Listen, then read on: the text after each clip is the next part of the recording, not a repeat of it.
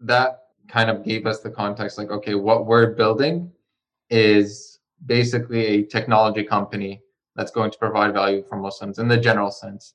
More specifically, we're basically taking artificial intelligence applications, applying them and delivering value to Muslims.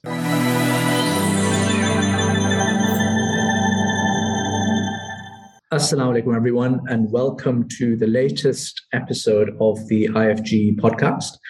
And this week, we've gone for more of a tech-themed or a tech-flavored slant, much more so than even normal. Like, you might think of us as tech-savvy, but the guys that we're talking to today, they're using artificial intelligence, machine learning, and bringing it to the Quran, which I think is absolutely fascinating. Anas is one of the co-founders of Tartil.io. And I've got that right? That's the website. We rebranded to AI, Tartil AI. Okay, Tartil.ai. And Tartil, it came across my desk a few years ago, actually, I think, at least it feels like that, where, I thought that the project was just super cool. And the thing that started it off for me that I found really fascinating was where you can recite the Quran and Tartil tells you whereabouts in the Quran you're reading from, which is actually kind of useful for me because I often forget where the thing is. So yeah, that's where the story started. But then I got to know the team at Tartil and I just found the whole story absolutely fascinating. So Anas, it's an absolute pleasure to welcome you onto the podcast. Jazakallah khair for the introduction and pleasure to meet you, Ibrahim. I think I met also, the first time I met you guys, Brother Mohsen, I was still at Amazon. I was just like putting my feelers out there, trying to see what people were thinking about the project and whatnot. Alhamdulillah, he gave some really good advice in terms of like how we should proceed and move forward. So it's great to be here and great to meet you as well. And you yourself have also given us some good advice, alhamdulillah. And the stuff that you guys put out there in terms of like the marketing and or like in terms of like market sizing, understanding the Muslim market, I think has also been pretty helpful for us. Oh, Jazakallah khair. Jazakallah khair. Anas, I'd love to hear a bit more about your story. Like, where did you grow up? You mentioned that you used to work at Amazon. How did that whole thing come about? And I'd just love to hear your story up to Tartil. Yeah, it's a long story. So I was born in Cambridge, Massachusetts, not your Cambridge. And we lived there until I was like third grade. We moved to the UAE, so we lived in Abu Dhabi for about 8 years. I came back on my own just to live with my aunt here in Boston, just to finish my high school. So schools in the UAE weren't accredited, so trying to get into like a US college wouldn't be as easy. So I moved here, attended the same Islamic school I attended from before, just finished my senior year. We had like a dual enrollment program, so it was nice, It was like 2 days in the school and then 3 days we just like go wild in Boston, basically. It was really fun, alhamdulillah. And then after that, I attended Northeastern. All my work was in the robotics field. I had nothing to do with, AI speech recognition per se. And so I worked in that space in terms of research and industry as well. But I think around my junior year, I think this was around 2018, where I saw a friend of a friend post on Facebook that they're starting something called the Tartil Challenge, which is basically just collecting data for enabling machine learning applications for the Quran. I basically reached out to this person and I was like, hey, I want to help out. This was like a month after like I was working on it from there. So that's my side of the story leading up to Tartil and getting started with them. But I also want to give the Tartil side of the story to show you like how it kind of like converges. So technically the space of, Quran and AI was, I think, originally thought of by this brother named Muhammad Musa, who's my co-founder now. He built an app called Iqra. I think it was back in 2016, which uses like Apple and Google's speech-to-text engines to just search the Quran using your voice. He met, who's also now my co-founder, Abdul Latif, who were thinking about this idea and project and were like, hey, we really need to build something in this space. He was at Coursera, I think, and then moved to Facebook. Abdul Latif was at NASA, moved to Twitter. So they were just thinking and brainstorming about this idea. 2018, Abdul Latif hosted a Muslim hackathon, one of the first Muslim hackathons in the Bay Area. That's where the Tartil Challenge came up. There were a few people working on the project. Most of them went on to do their own thing. I think it was only Abdul Latif from that project that stayed on to continue working on Tartil and continue working on, expanding our data set. And so a month after the hackathon project, I joined in and started to help out. That's how those two, I guess, kind of like timelines converge. And then from there, my journey to Amazon is also another thing. But just to continue the timeline of Tartil, for about a year, we were working on it part-time. It was just like a side project. I'd go to Facebook, I'd munch on Muhammad's free food. And in the evenings, we'd like work together. In the mornings, we'd go to Fed and hit the gym, and that'd be like our brainstorming session. And then the evening would be like the coding sessions as well, or like, just whatever extra time we have. But it wasn't until last year that we decided, okay, this is something that, has legs, we're able to get some traction and people like are using the app. So we're like, okay, now it's time to take this full time. You asked me about my journey to Amazon. I wanted to continue in the research field and just be like a robotics researcher. I was adamant on doing a PhD. Alhamdulillah, like Allah subhanahu wa ta'ala didn't make that happen. I had, alhamdulillah, like publications and good recommendation letters and all that, connections and whatnot. But in the end, I got accepted to nowhere. Like everyone was surprised. The only place I got accepted to was actually Oxford, but no funding. That was like, it was adding salt to the wound. It was interesting. So I decided instead to apply to Amazon. I was a teaching assistant for just a robotics course. And I reached out to the PM and I was like, hey, do you guys have any jobs? And they're like, yeah, send me a resume. And in 2 weeks, I got the offer letter. It was like, first week was basically interview. Second week was an on-site. And then I got an offer letter. So subhanAllah, I was working 6 months towards a PhD, but instead, Allah subhanahu wa ta'ala just in like 2 weeks just opens up this door. It's like, all right, go down this path. And alhamdulillah, that was good because then I went to the Bay Area, met Muhammad, met Abdul Latif, and we got together, and that's how we started working together, alhamdulillah. Amazing. That sounds like a really fascinating story. And I guess many people will never have or never will experience an Amazon interview process. What was that like? And where did you end up working? Were you like working on their robotics, I guess, like on their warehouse side of things, or like where did they have their robotics stuff come in? So Amazon, so this is very interesting. You have Amazon Retail and you have AWS. They're actually two very separate entities. And even internally, they're pretty different, especially in terms of culture. Amazon Robotics is actually housed here in Massachusetts, up north in North Reading. I visited the warehouse a few times. My first internship offer was with Amazon Robotics, but instead I went for iRobot. But they have their office here. On the West Coast, they have most of their AWS offices, so their Amazon Web Services. And the team that I worked with was called AWS RoboMaker. So they're basically building a platform for this toolkit called ROS, Robot OS, which basically is used to build robotics applications. So it's kind of like a layer around it to help with development and deployment. My role specifically was actually all open source. So our team was dedicated to supporting this open source project, ROS, and working on that. Folks in Amazon Robotics would use some services in AWS RoboMaker, as well as like other startups and whatnot. It's a typical AWS service. But that was most of my role. We didn't really do robotics per se. We were like kind of doing the robotics tools. But like you had to have like a knowledge of robotics to kind of understand like, okay, this is what a roboticist needs. You're the customer and the product. Kind of like with Tertiel, we're both the customer and the builder behind it. And how was the interview? Yes, the interview. I think most big tech companies have kind of converged on a similar process. Amazon's a bit, I think it's slightly different in that they have this thing called a bar raiser. Depending on your role, it's a 5-step interview. 4 of them are technical. 1 is behavioral.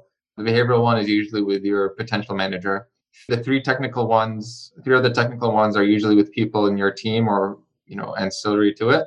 The 4th one is someone who's completely outside of your team, has nothing to do with you or your team, and he's called the bar raiser.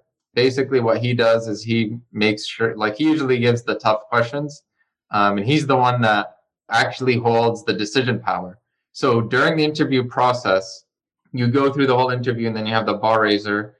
He's the one that gives you the most difficult question and literally raises the bar. And Amazon basically, the question they ask when they hire someone is this person better than 50% of the candidates here? Very, very cutthroat. So once the candidate goes through the interview process, the 4 people have to convince the bar raiser that this is the person to hire. We want to hire this person. If the bar raiser says no, the guy doesn't get hired, even if the team like is very convinced. Usually it doesn't end in that case, but like if the bar raiser says no, the guy doesn't get hired, even if the whole team wants him, like if they don't have a convincing reason. Otherwise, the person does get hired. Obviously, there's usually a phone screening or two. I only had one phone screening before you get into the on-site interview. But once you go into the on-site, they fly you out and you do the interview process. Really, really interesting. I guess that sounds like a lot of interviews, but were they all just like crammed into one day, basically? Yep, exactly. Because you were just there, right? Exactly. Makes a lot of sense. You've now gone full time, I think, on Tartil, right? You're like a kite, and now kind of floating around in the air without any anchoring to like a major, big tech company. How does that feel? And how are you guys finding it? How are you guys finding the whole, startup life and all of that? Yeah. So I'll be honest, I did want to find an anchor when I left Amazon. And so, alhamdulillah, I was accepted to CMU's master's program in robotics. So I was like, okay, let me do this. Unfortunately, at the same time, COVID hit and, it didn't really make sense to do the work. I did one semester and then I went on leave. When I was on leave, I was basically working on Tetsuo full time. I did a very small research project with Toyota, with an old colleague of mine, but after that, I was like, okay, I need to focus on this full time. So just yesterday, actually, officially dropped out from CMU. And initially, I was, like you mentioned, it's nice having an anchor, but at some point, you realize it's not necessary.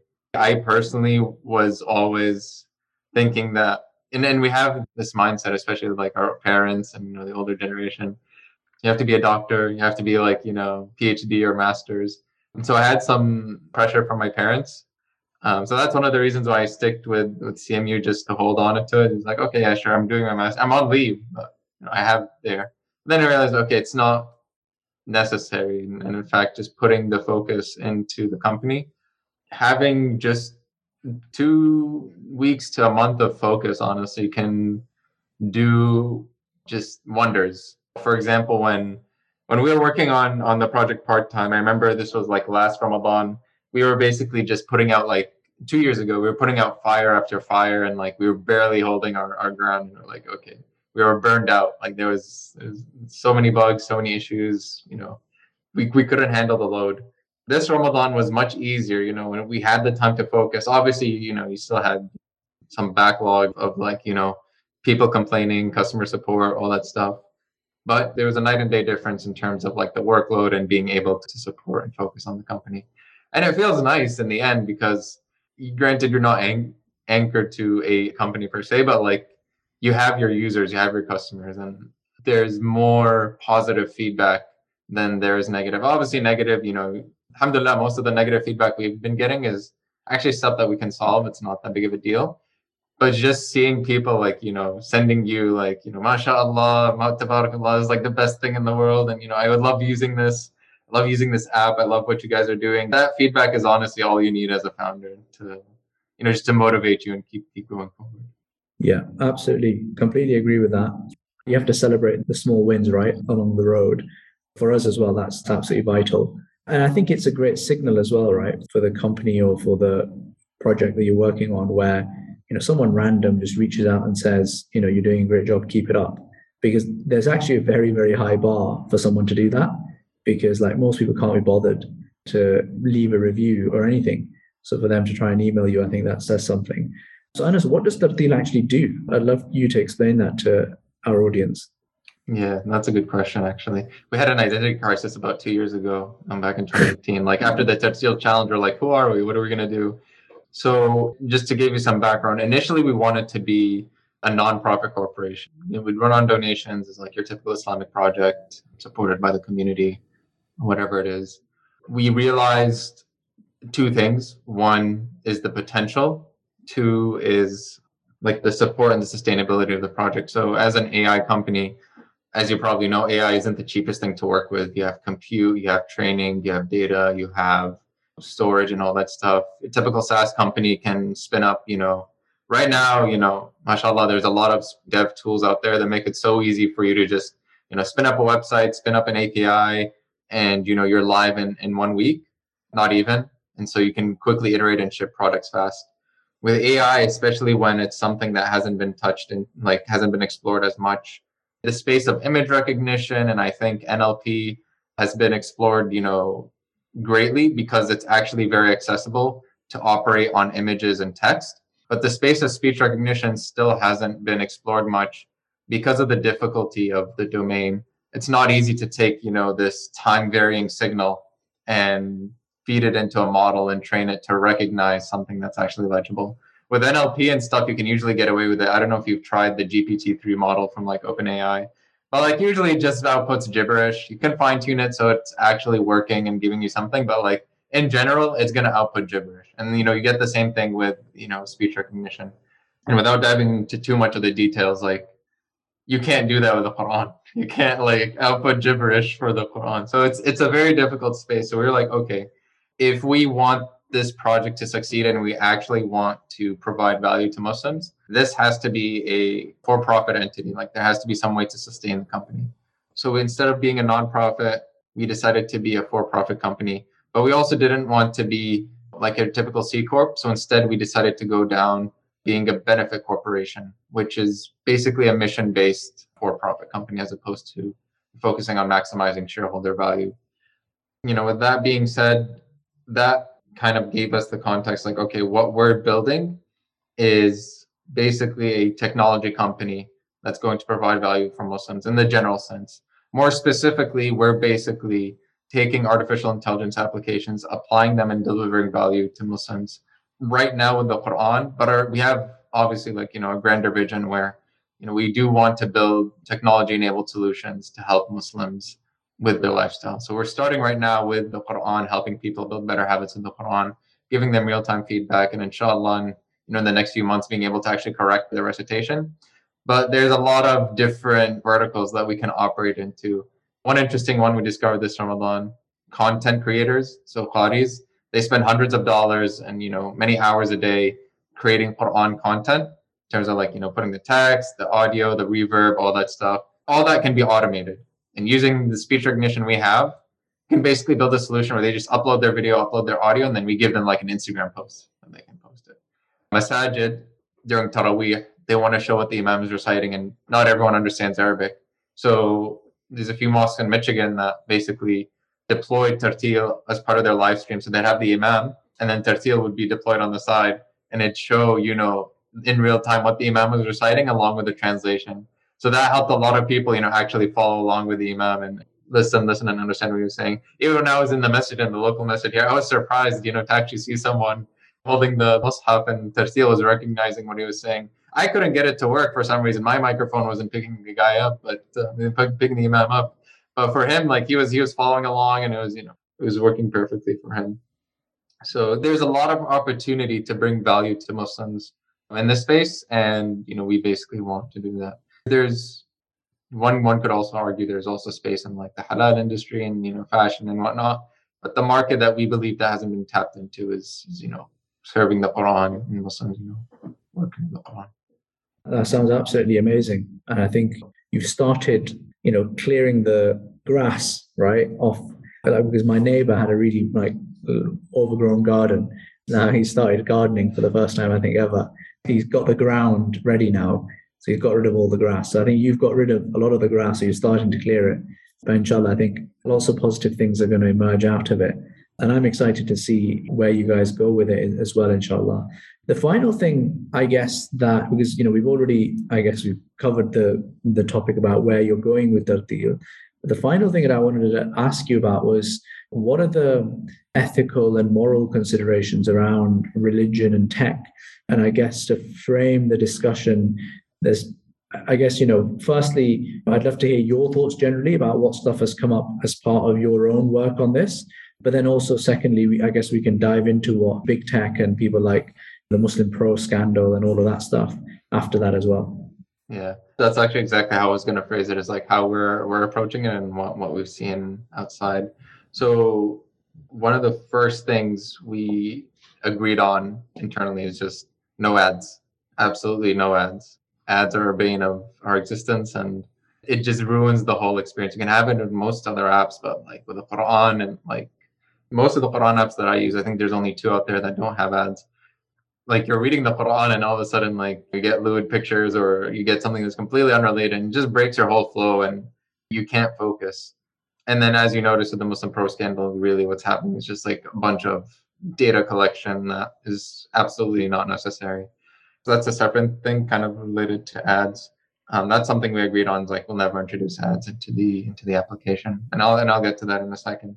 But the second thing in terms of the AI perspective, there's been a recent push to kind of get, ethical AI as like a theme for researchers to consider when they're developing AI applications. So for example, being able to recognize people with different pigments or skin color so that the AI can actually recognize their faces properly. I don't know if you've heard of like the Twitter scandal, but like, usually it would basically the cropping of the Twitter images would focus on, someone who's white as opposed to someone who's like, of African American background. So there's a huge push in the AI community to get two things, which is A, the model to not have any biases towards its predictions, and B, the training data that the model is on, like that has to be diverse and essentially varied so that it accounts for all the situations that's going to be operated in. Because the model is only good as the data it's trained on. There's speech recognition models for English, for Arabic, for Turkish, but when you apply them to the Quran, that domain, in general, it really doesn't work well. So that's why people, they find the right data set to train their model on so that they can actually get, good results in the domain they want to apply in. So that's the same thing we're doing here. Someone could say, okay, why don't you use Apple's speech to text or Google's speech to text API? We could use it, but bluntly it just sucks. It doesn't work on the Quran. So that's basically what we're trying to do is we're trying to collect this very data set to make sure that when we do speech recognition, it's able to generalize and support a wide variety of the Muslim population. And one thing we're doing now is we're trying to segment our data so we can create models tailored towards specific individuals. So if someone is male or female, there's a model tailored towards that demographic. Someone with a certain dialect or heritage, that's a model in that dialect. We haven't been able to explore that space much. Right now we're focusing on just generalizing the model, but that's one consideration. The more, I guess, also pressing thing is data privacy. Obviously, after the Muslim Pro scandal, a lot of people have been very wary about Muslim applications. In fact, we've seen this ourselves. We ran a Facebook campaign this Ramadan with Tertil, and people who had no idea what Tertil was, had no idea about Quran apps, they would just post on Facebook. They're like, don't download this app. It steals your data. Don't be the next Muslim Pro. And after we talk with these people, they're like, oh, okay, this isn't Muslim Pro. Like, this is something else. But people now have like a second reflex, like Muslim app, it's stealing your data. And in fact, actually, there was a security report, I forgot by who it was. Most religious applications are really just data hives. Like they looked at Christian, Jewish, and Quran applications, and like it was like 70 or 80% just log data to random people, mostly because of the ads. So that's something to keep in mind. So that's why we didn't introduce ads. And that's why any data we collect, it's all stored in-house. It's not public. It's not shared with anyone. We've been actively working on trying to make sure, access is limited, especially when we label the data and try to, label it for our training purposes, is basically treating this as like an amana for our users. This isn't shared publicly. This isn't shared with anyone, and no one can access this data in any shape or form. The Tertil side was a bit long, but in terms of like what we've seen in industry, obviously there's the Muslim Pro scandal. A few projects have came out of that. I think the most notable one recently, you probably heard of it, is Pillars. It's basically very simple, just Adhan app. When I spoke with their founder, and I like what they're doing is like their focus on just being a very simple, like, Adhan app's privacy focused, no data, no nothing, like no data collection, no nothing. They do have a few plans to, support community events and whatnot, but, the focus I think right now should be for Muslim applications to kind of like regain the trust of our users and like our customer base and, being able to serve them properly. No, Jazakallah. Yeah, I've come across the Pillars app as well. I think it's pretty cool. I've not actually used it, but I do like the design. I think they've done a great job there. I guess the other interesting trend here, and maybe this is one to wrap up with, is how apparently Facebook and some of these larger big tech companies are trying to serve religious communities. There've been a lot of overtures to, particularly evangelical Christians and just Christians generally, but also Muslim and Jewish and Sikh and all sorts of communities, because they see this apparently as like a growth area where they can perhaps, become that kind of hub for these religious communities. I'd love to hear your sense as someone who's worked in, big tech. Yeah, I think Muhammad also can talk about this because he's worked at Facebook. I'm Latif worked at Twitter, but I think they shouldn't enter that space. They're just gonna foil it because in the end, they're a for-profit company looking to serve their shareholders. I mean, alhamdulillah, like we pray that Allah subhanahu wa ta'ala like keeps our intentions pure, and like the folks who come after us, inshallah, like make sure that whatever we do, we're serving, the best interests of Muslims and not just, making money. But for these companies, in the end, it's going to be about making money. And as you probably know, all the algorithms, or most of the algorithms that power like Facebook and Twitter and like YouTube, they're designed to increase engagement time. And that's going to be done in any means possible, whether it's posting, things that are very controversial and keeping people in the app and, spreading lies. I'm very concerned to see that if big tech is going to move into this religious space, it's, there should be some pushback from us, like not to use it. There's a lot of other platforms that people can use. I think one that I've seen recently is like Collabbean, like that's, I think, a Malaysia-based startup. They work on developing essentially like a community platform for Masajid. But in terms of big tech moving into like the religious space, I haven't seen anything tangible, but all I know is I feel like nothing good can come out of it. And there needs to be a bigger discussion on, ethical AI. I mean, I think you've heard of like Google basically firing Amar Awadallah and what's her name? Their lead like ethics AI researcher. The moment you don't sing to their tune, you get the boot, you get kicked out. I mean, even like that wasn't even entering the AI space. That was just like entering the ethics space. Like he was just explaining something about his own ethics in line with Google's like, culture, but he got kicked out. For these companies, the bottom line is not delivering value to their customers. It's making money. And so they're going to exploit whatever scenario they have possible to make money, unfortunately. Yeah. I guess on that massive bombshell, I should probably wrap up. I encourage everyone to, check out Tarteel. You can download it on pretty much everything, right, these days.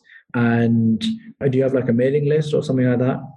We do. So if you go to download.tarteel.ai, that'll take you straight to like the App Store or Play Store link, depending on, your device. And then when you sign up, you'll automatically join our mailing list. If you decide, if we collect any data or if we collect any like, aggregate metrics or whatever. So the power's in your hands. But yeah, when you sign up in the app, you basically get added to our mailing list. We have a few, exciting features where we're releasing soon in terms of goals and progress tracking and challenges. We're trying to add a few social elements in the meantime, like while we're working on correction. There's a lot of unique features we're building where you can set, like a daily challenge or a weekly challenge for yourself. And then essentially at some point, you kind of have like the Apple Health or Apple Watch style challenges where like you share your challenges with your friends, you work together. I'm putting under the theme وَفِي ذَلِكَ فَلْيَتَنَافَسِ الْمُتَنَافِسُونَ. So keeping people incentivized to work towards, reaching the Quran. Amazing. Anas, it's been an absolute pleasure. And I wish you all the best with Tarteel. And I look forward to, maybe getting you on in a few years' time and hearing about progress and, what's happened since we last spoke. Inshallah. Yeah. Hopefully next time we'll be able to actually visit the UK and this COVID business won't be much of an issue. Definitely, inshallah. Assalamu alaikum wa rahmatullah. Wa alaikum assalam.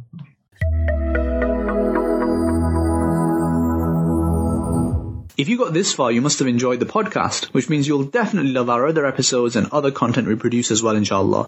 Be sure to check out the website, IslamicFinanceGuru.com, as well as our YouTube channel and social media. Until next time, Assalamu alaikum.